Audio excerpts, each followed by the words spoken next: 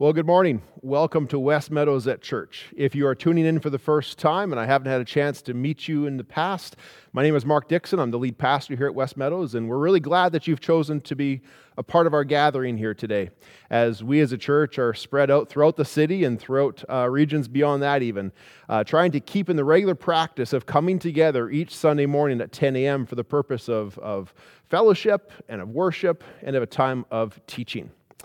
Well, if you were with us last week, you know that we just started a new sermon series on the book of Philippians, which is referred to at times as the Epistle of Joy. And at times such as the ones we're living in right now, I'm sure we could all use a little more joy than we experience in the world these days. If you're with us then, you'll remember that we introduced the first part of the book where Paul talks about how he's in prison in Rome and that he's a prisoner not just under the Roman guard and under the Roman government, but he's a prisoner, a slave of Christ, he even says. And as he writes to this church that he planted a short time earlier in a town called Philippi, he extends what he says is grace and peace of the Lord Jesus Christ to them. He wants them to experience grace and peace. But he also reminds them that even though they're separated geographically, even though they have different situations going on in each of their lives, that they share a unity in Christ as well. Is that while Paul's in Rome and they're in another part of the world, they share this unity in Christ. They are brothers and sisters in Christ. And that's not just the source that binds them together, it's also the source of the joy that they can experience together. Now, the letters that we find in Scripture and even letters that we find written of this time in history followed a typical pattern, where after we have an introduction like we covered last week, the author of the letter would then get into a moment of sharing with the recipients a bit of a personal update. And that's what we're going to have a look at today as Paul does that very thing. But as we're going to see, what he shares with them is very different than what they're expecting. Because as we know from our own lives, there's different situations that can be viewed from different levels and different perspectives and lead us to different outcomes. I saw an example of this in my own community this past week. I was out for a walk, and I live in one of the communities around the church here. It's a newer community, and if you've been to some of those, or if you yourself live in one, you'll be familiar that they tend to build these houses around these water features, these ponds that exist. Now, we know that essentially this pond is like storm sewer. It's basically part of the drainage system for the city. And at this time of year in particular, when you go down there with the freeze-thaw cycles that we have, it's a lot more of a mud puddle than anything else. It's just muck and mess. And that's what we see on kind of the surface level as we go down to these areas right now. But we can look deeper. If we look deeper and see that there's more going on underneath the mud, underneath the ice that's melting and the snow that covers it on occasion, what we can see is that it's actually a pond. And in just a short period of time, the water level is going to rise again. Ducks are going to fly in and geese are going to fly in and swim on that pond. They're going to build nests, and soon enough, as the grass comes up and as the flowers come up, we'll see mama ducks with her geese or her ducklings following behind her in the water, and it'll become a place where the community starts to gather and goes for walks and sits on the benches and enjoys the area that they're in. That it's an area in the community where people have paid a premium to have houses that back onto that water feature. You see, on one level, it's just part of a septic system. It's a mud hole. It's just a pit right now. But we know there's more going on in that area. That there is beauty that is being stirred if we have the eyes to see it and give it time to develop. You see, this deeper view of things is similar to the perspective that Paul shares with his church in this part of the letter, where beneath the surface, he has the eyes to see that God is still at work. That God is stirring something in his situations, and that there is this beauty of new life that is starting to rise up in the world around him, if he and his audience will have eyes to choose to see it. You know, the Philippians expected Paul to be miserable. On the surface level, they thought he was suffering because he was in jail. And we can understand that when we think of somebody being in jail, the image that comes to our mind is, well, they have no freedom. They're imprisoned. It must be cold on those stone floors, and there's not even a mattress to sleep on, and you're probably eating moldy bread, and you're lonely and sleepless and lonely without visitors to come see you. On the surface, that's what you'd expect of somebody who's in prison. But Paul takes a deeper look. And as we continue reading in the book of Philippians, in Philippians chapter 1, picking up today in verse 12, this is the perspective he shares with them. He says, "Now I want you to know, brothers and sisters, that what has happened to me has actually served to advance the gospel." See, Paul's not downplaying his situation. He's not denying the reality where he is. But he is inviting us and he's inviting his audience to look beneath the surface. He's saying, yes, I am in prison. But there's more going on here than meets the eye. You see, because God is at work in the midst of this. God's not at work in spite of this. God's at work in the midst of this. And he expounds upon that as we keep reading in verse 13 and 14, where he says, as a result of him being in prison, it has become clear throughout the whole palace guard and to everyone else that I am in chains for Christ. And because of my chains, most of the brothers and sisters have become confident in the Lord and dare all the more to proclaim the gospel without fear. See, Paul's not just in prison. He's actually chained to a guard 24/7. And so, yes, while he is confined to this space and he's in this situation, he has a guard attached to him 24/7, in part because he's under arrest, but also because if you were to read the whole story behind the reason for him being in prison, there are people who are trying to kill him. So he needs constant supervision to keep him safe. And this is great for Paul. You see, according to the Roman government, according to the guards in the palace, they think he's the captive. But from Paul's perspective, he's got himself a captive audience. And these are great people to preach to. Like, think about it. He's chained to a guard who can't leave Paul, and so Paul's going to strike up a conversation. He's going to share his heart. He's going to share his faith. He's going to share his life with that guard. And when shift change comes, and that guard unshackles himself from Paul and goes home, and the next guard comes in, Paul can just start all over again. Have another whole sermon to share with a new audience that just shackled themselves to him.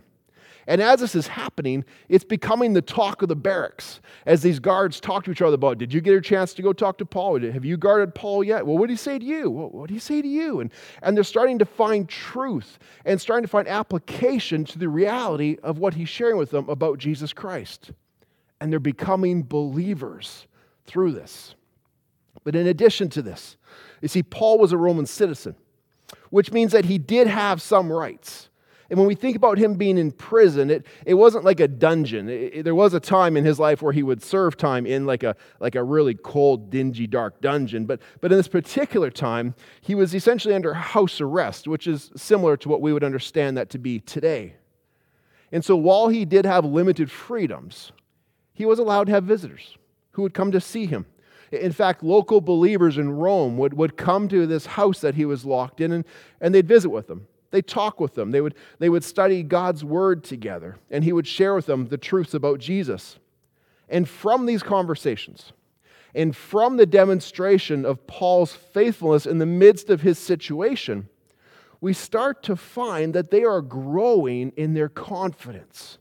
They are growing in their own boldness for the sake of Christ. You see, these were people who were at one time afraid to speak the name Jesus to their friends and family. They had the world they lived in, their secular kind of Monday to Saturday world, but then they had their Sunday church life as well, and the two never shall meet. But as they're meeting with Paul, as they're seeing his example, their boldness and their confidence is growing, and the two worlds are starting to meet as they're seizing opportunities to share their faith with those around them. And therefore, we see that because Paul was in chains for Christ, the good news of Christ is advancing. Now, as we look at this example, I think it challenges us to consider where our perspective, perhaps even where our focus is at in the midst of the trials and the situations in which we find ourselves. You know, I know many people are still adjusting to the closing of businesses and different services, and in particular for us in our context, essentially the closing of the church, not just here at West Meadows, but throughout North America and even the world. And we can view this on a surface level.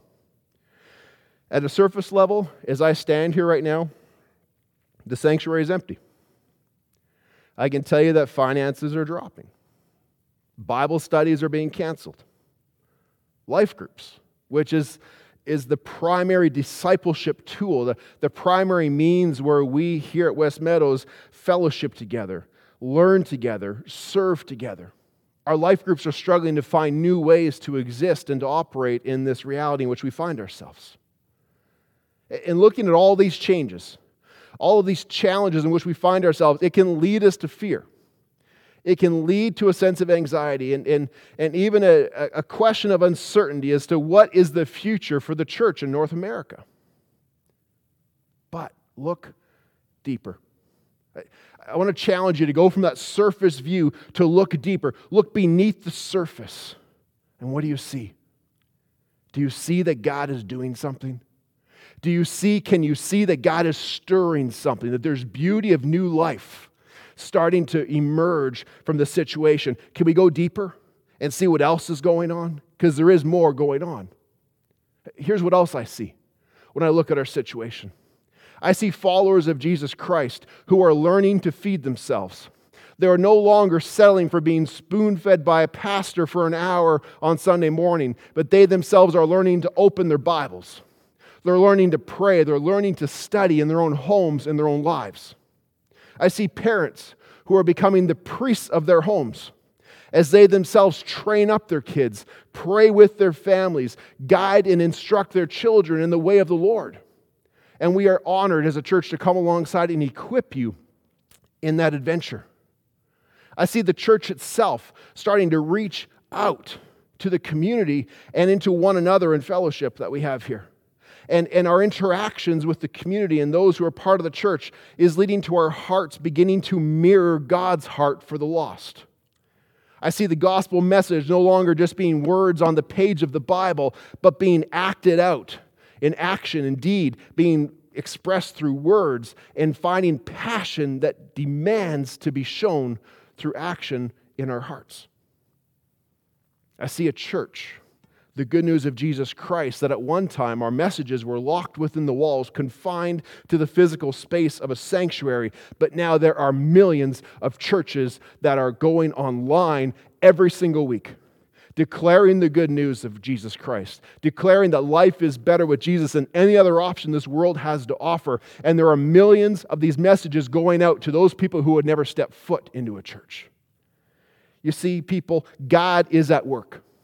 God is at work in the midst of the circumstances that we find ourselves in. Something is stirring. There is something beautiful that is being done. There is something new that is happening. And I believe that God is at work within us, within our congregation, and that He can use you and your story to advance the gospel.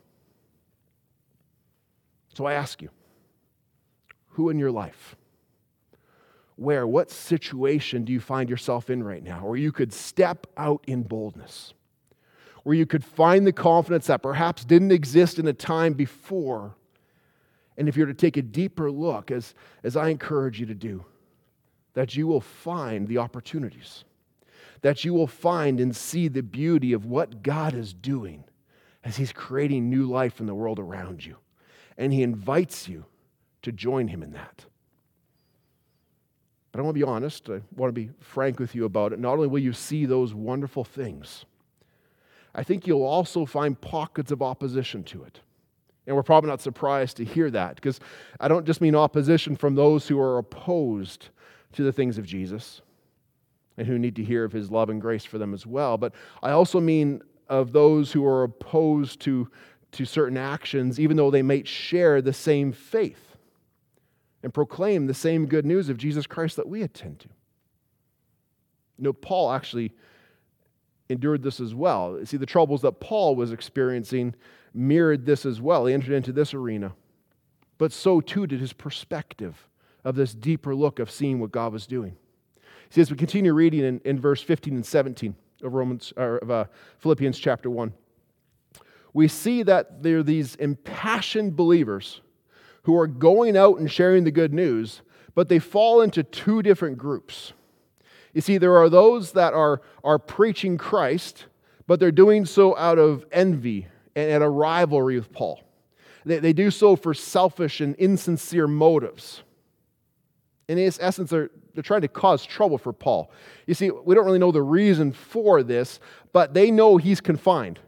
They know he's not able to defend himself, and out of the sense of rivalry and selfishness, they're trying to step out and stir up more trouble to make a bad situation unbearable for him. Who's got these people on one side. On the other side, he has those that are preaching Christ out of goodwill and out of love, who know that Paul is in prison because he was defending, he was proclaiming the good news of Christ. And they see the injustice in that, and they are taking up the cause for him. Now, as you consider these two groups, those who preach Christ out of rivalry and those who preach Christ out of goodwill, you probably already have an idea in your mind of what's warranted in such a situation. You already have an idea of what you would do if you were in Paul's shoes. But the way Paul responds is very different than perhaps how many of us would respond. You see, as we look at this section, it reminds me of a previous church setting that I found myself in, where times got a little tough in the congregation, and I won't go into all the details of the story, but it led to the point where we were about to fracture as a church. And indeed, that ended up happening, and the church split. And the lead pastor of the time went off and started a new church. And he took some of the people from the old church with him to start this new church. Well, that left the remnant who were part of the gathering with a lot of negative feelings and uncertainty for what the future held. And so as churches do, they called a meeting. and as we gathered at this meeting, the initial conversations and what people were sharing, it was full of anger. That came from the sense of betrayal, of the sense of we need to defend ourselves. We need to be avenged for the wrong that was done to us. We have to stop them from starting that church. We cannot allow them to succeed. The way this is happening is not honoring to God. But after these conversations went on for a while, there was this one gentleman, this respected, wise patriarch of the church, who stood up. And he addressed the congregation who was gathered at that meeting. And he said, what I'm about to share with you will not be popular, but it will be truth. And he read Paul's words that are recorded in verse 18, when he said, what does it matter? What does it matter? The important thing is that in every way, whether through false motives or true, Christ is preached. And because of this, Paul says, I rejoice. Paul's response, the words, the verse that patriarch of the church quoted, it doesn't match our sensibilities. Because we think to ourselves, it does matter. Paul, defend yourself. Take a stand. Don't let them get away with it. But what he demonstrates is that his identity and his joy is attached solely to the advancement of the good news of Jesus Christ. It's not based upon surfacey things like success and status. It's not based upon cash, career, or comfort. That it is tied completely to Jesus Christ himself. Therefore, it remains firm even when circumstances go against him. In Paul's situation, he's got one group that have bad hearts but a good gospel. And on the other hand, he has people that have good hearts and a good gospel. What is the end result? He rejoices. Why? Because the good news of Jesus Christ is going out and lives are being changed. Now, that doesn't mean conduct is inconsequential. I'm not suggesting, neither is Paul suggesting here, that our conduct doesn't matter. If you want to read more about that, you can go to 2 Corinthians and read chapters 10 through 13, where he addresses that very clearly there. But here's what I think is going on. You see, if Paul was able to speak to these rivals, if he could write them a letter, if they would come visit him, he would address this with them. He would bring up the condition of their hearts with them, but he's not able to. He's in prison, and they're not coming to visit him. And besides, not only is he not able to address them directly with them, the issue that he's talking about is not about him. And certainly in his letter to the Philippians, he's not going to turn it from focusing upon the gospel to be an issue about him. The matter at hand for Paul is the advancement of the good news.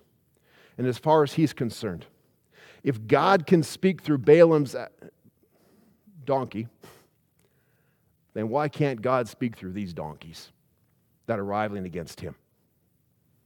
Now, on the surface, what we see is that Paul is imprisoned, and it's awful. He's under house arrest. He's lost his freedoms. He's chained to a guard 24/7. His rivals are dragging his name through the mud, and he's completely unable to defend himself.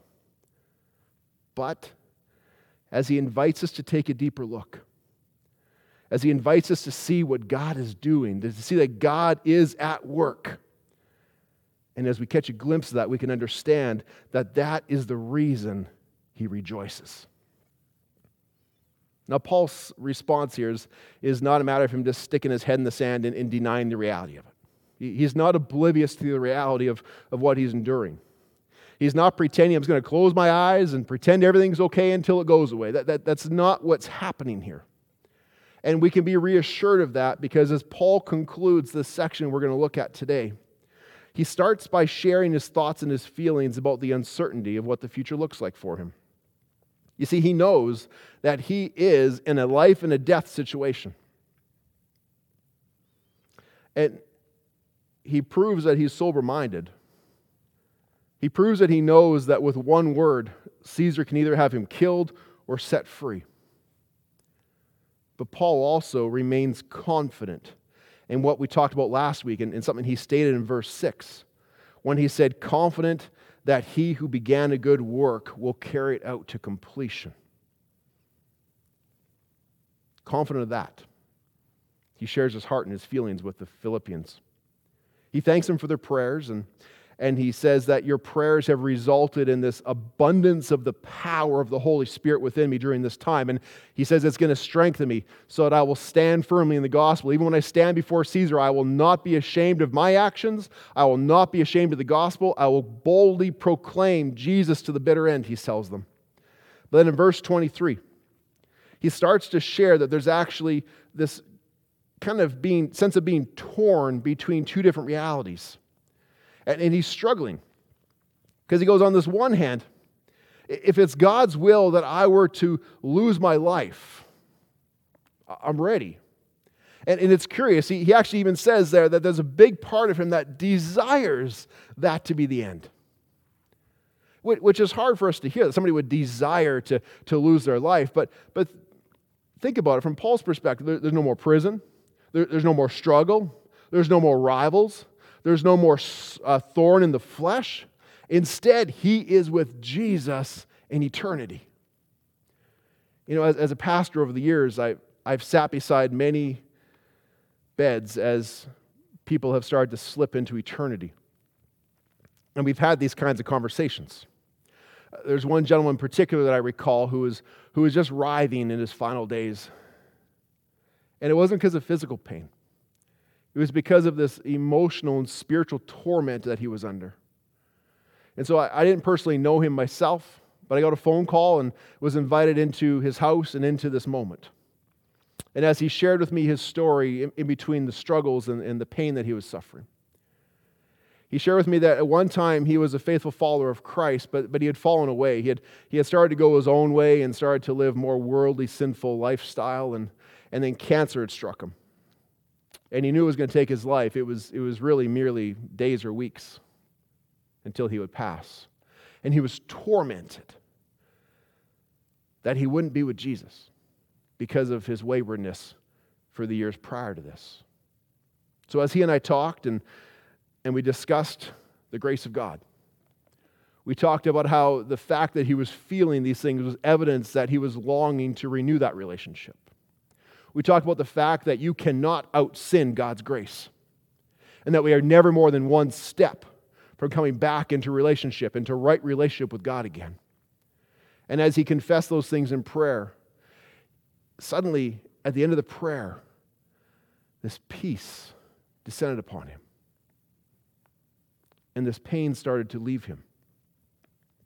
And watching this whole process of his wife, who was never in her life a believer herself and was struggling with God and why God would take her husband from her, And she watched this, and she saw the peace descend upon her.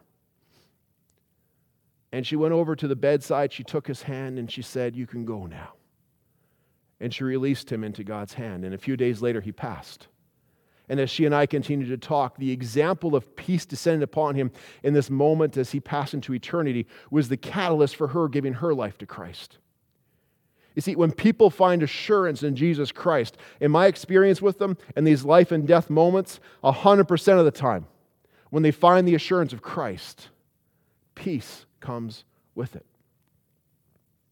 So Paul sees this as one of the options that's before him, and he's ready to be with Jesus. But he also says in verse 25 and 26, he shares that he's actually pretty sure that's not what's going to happen. He shares he's actually pretty sure he's going to be released. And while that's not his first choice for the outcome, he understands that it means more fruitful labor for him and for the church in Philippi. And that's probably more necessary for the situation he's in. But he says this, he says that in either case, it results in God's will being fulfilled in his life. Either way, God's will is fulfilled in his life. And he sums this all up in one of the most famous verses in the book of Philippians and perhaps even in Scripture, where he says in verse 21, "For to me to live is Christ, and to die is gain." That's a radical view of life. That is a radical view of circumstance that he finds himself in. And I think we would all understand and agree that that requires a deeper look at life. To be able to say those words, to live is Christ and to die is gain, requires us to have a deeper look at Christ, at the situations in the world around us. But if we're honest with ourselves, I think most of us don't see it the same way as Paul did.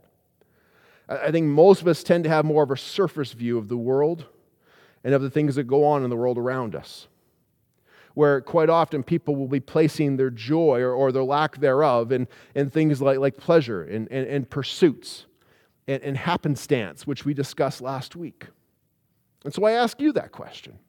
If you were to rewrite that sentence, if you were to rewrite verse 21, "For me to live is blank, and to die blank," how would you honestly fill that in? If we're honest with ourselves, I think there are some people out there who would say, "For me to live is to find the perfect partner, but for me to die is to be alone. For me to live is to have the career that I've dreamt of, and to die would be to be laid off. For me to live is to have the dream home I've always wanted. But to die is to never be able to own a home. For me to live is to be known and to be popular. But to die would be to be forgotten and irrelevant. For me to live would be success. To die would be to be rejected. For me to live would be good food. But to die to become worm food, essentially." However you answer that question, however you fill in those blanks, not only will it reveal the source of your joy, it will also reveal what you fear losing the most. From Paul's perspective, to live is Christ, and to die is gain. If he lives, he will serve Christ. If he dies, he will be with Christ. And that perspective has an incredible power to transform a life. Because if we live for Christ, if that is what gives us the most joy, not food or fitness or fortune or fun or fame, but Christ, if that's what gives us the most joy, nothing can ever take it away from us. Because even the worst case scenario where we were to lose our lives, heaven forbid, simply brings us closer to Christ, our ultimate treasure and joy. Ultimately brings us closer to the one who gave his life for us because he loved us. The one who made it possible for us to have, to hold this joy, to experience this confidence, and to boldly proclaim the good news of Jesus Christ. Because you see, without him, people who don't have a relationship with Christ, in their honest moments, they'll talk about how there's this emptiness inside them. There's just this void that never seems to get filled by anything the world offers. And sure, there's moments of fleeting joy, but then suddenly it's gone. And it's ruled by circumstances. It's ruled by situations. It's often referred to that hole, that void is a God-shaped hole in a person's heart.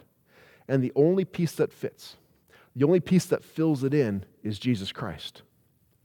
Jesus who came, who was sent by God to come and teach us how to live, but ultimately to give his life upon the cross to pay the price for our sins, those wrong things we've done against one another and against God that have caused a separation between us and God. Our sins that we are beyond the ability to pay for ourselves. But Christ stood in the gap and paid the price for us. And as he took care of our sins, through giving his life upon the cross, he also rose victorious on the third day, proving that he had defeated sin, death, and the grave. And he offers to everybody the free gift to be identified with him in his victory. To no longer be identified in the emptiness and the sinfulness of the things of this world at that surface level, but to have a deeper relationship and understanding that we were created for relationship with God. And he opens up to invite us into that relationship. That we could have that forgiveness, that freedom, and that hope. And the Bible tells us that if a person believes in their heart and confesses with their mouth that Jesus is Lord, that they will be saved. And you can do that right where you sit right now. You can do that by simply saying the words, something along the lines of thank you, Jesus, for paying the price that I could not pay myself. Thank you for forgiveness. Thank you for the hope that we can't find in this world. Jesus, thank you for setting me free from my sin and for filling that hole in my life that I've been searching for my entire life.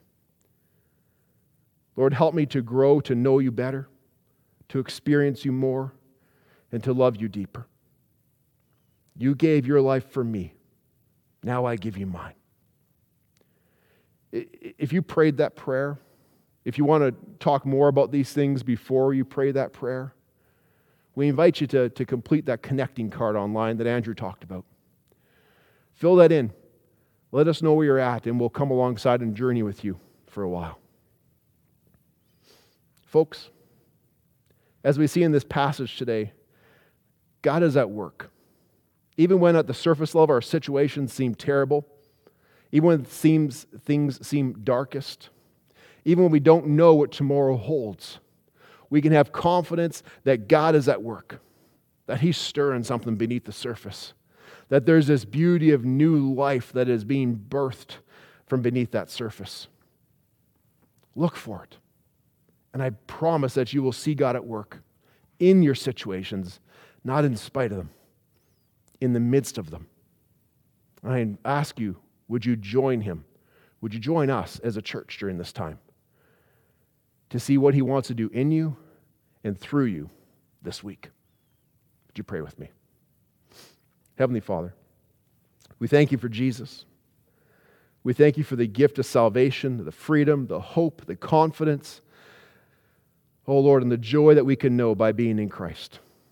God, for those who have a need to accept you into their lives, or for those who perhaps a moment ago just did, I ask, God, that the Holy Spirit that now dwells within them would fill them with that peace, with that confidence, with that joy that doesn't make sense in the midst of circumstances, but makes sense in the presence of you. God, for those of us who are in the midst of fear, anxiety, uncertainty of what tomorrow holds in our lives, our families, our jobs, our finances, all of the things that are affected by this coronavirus. God, I pray for your peace for them as well. I pray for your confidence within them. I pray, Lord, that you would give us opportunities to stand boldly and confidently, authentically as well, that when we share with other people the good news of Jesus Christ, we can share that it is not the strength of us, but Christ in us that gives us strength. And that other lives will be touched and changed and transformed by the power of Jesus. May we be witnesses. May we be vessels and instruments of your grace, truth, and love in these days ahead. We pray this in Jesus' name. Amen. Well, thank you for being with us here today. Hey, before you go, I just want to offer to you a couple of questions that you could perhaps use in the living room or the room you're sitting in right now with the people you're gathered with, or if you want to write them down and use them for some personal reflection later, or even in the comment section of the video that's streaming right now. Feel free to discuss these in that comment section and to keep the conversation going as we continue to learn together. And here's the two questions, just two questions. Number one, where have you seen God working? Where have you seen God moving in the world around you this past week? It might cause you to stop for a second and look back and look deeper into the events that have transpired. But I'm sure you'll see Him in there. You'll see a glimmer of God in the events of your life. You'll see His fingerprints on the things that have transpired this past week. But then here's the second question. How would you finish that statement? That verse 21. How would you finish the statement? For me to live is blank, and to die is what? Finish that sentence for yourself.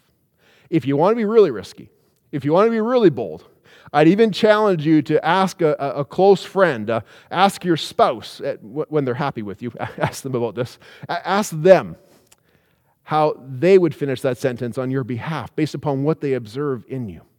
That's risky, I admit that, but it can also be very revealing. So, a couple questions for you to consider, but also I want to leave you with this finally, that there are two verses. Every week I want to give you a Bible verse from our passage that you can memorize that can be important to your walk with the Lord this week. And so last week the verse I wanted you to memorize was Philippians 1 verse 6 that says, being confident of this, that He who began a good work in you will carry it on to completion until the day of Christ Jesus. Philippians 1 verse 6. Here's this week's verse. Philippians 1 verse 21. For to me to live is Christ, and to die is gain. Thanks for being with us this week. Reach out to us at the church office if we can be of assistance to you. Let us know how we can help. Otherwise, we'll see you next Sunday, 10 a.m. for West Meadows at Home. Blessings.